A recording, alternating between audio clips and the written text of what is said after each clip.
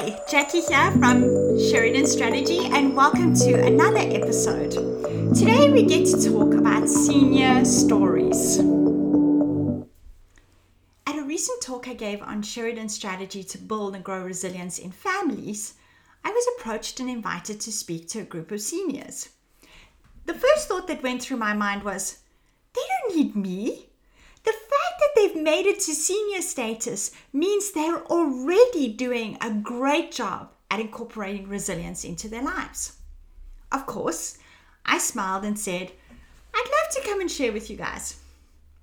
Then I sat down to prepare something that I thought would be relevant for people who are full of life, socialize, and are actively involved in their communities in some way.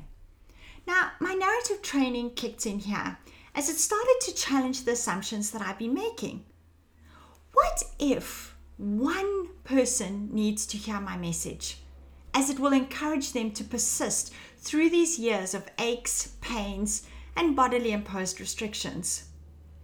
What will I say to the one who needs to hear that they can be successful in all the changes that they have been facing?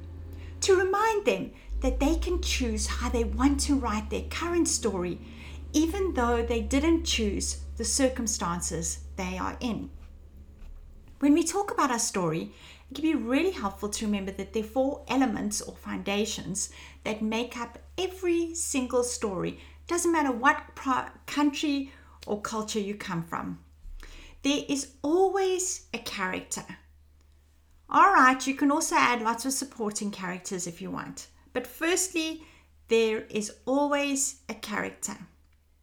Secondly, the character has to overcome a problem, complete a mission, or take a journey. Although sometimes all 3 happen at the same time.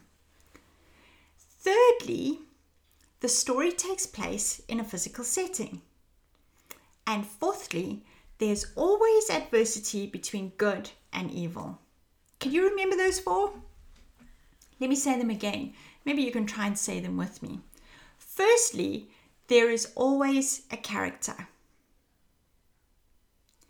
Secondly, the character has to overcome a problem, complete a mission, or take a journey.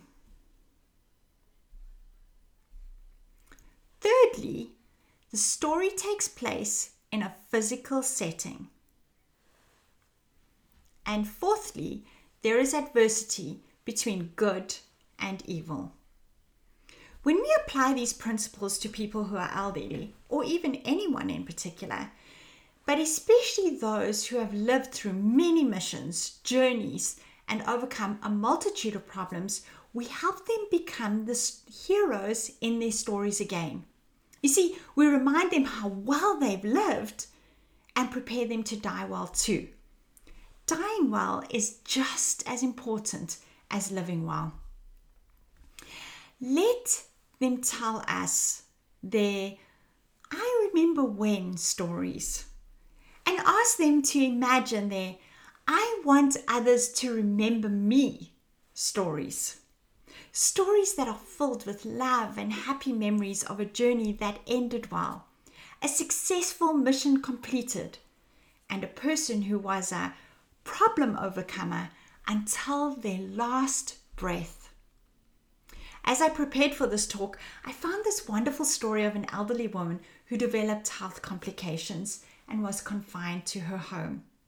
She was used to being very active in the community and had taught piano lessons for most of her life.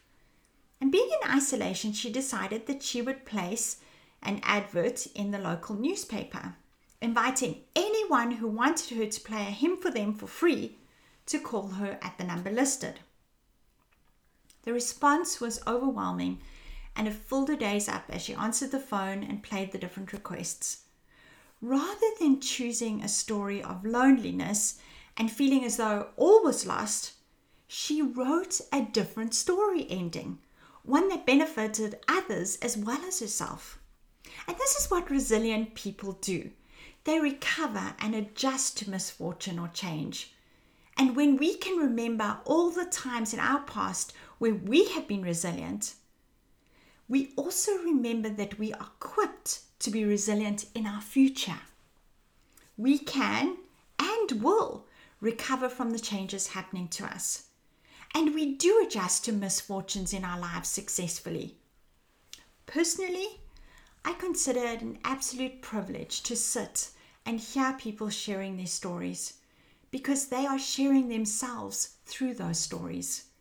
They are trusting you to hold on to a memory of who they are. And in a world when so many seniors are forgetting and often feel forgotten, we can give them hope that someone, somewhere will remember them. It's also handy to remember that the only reason they're the good old days is because we're not there anymore. Have a fantastic day, everyone. And thank you so much for listening to the Sheridan Strategy.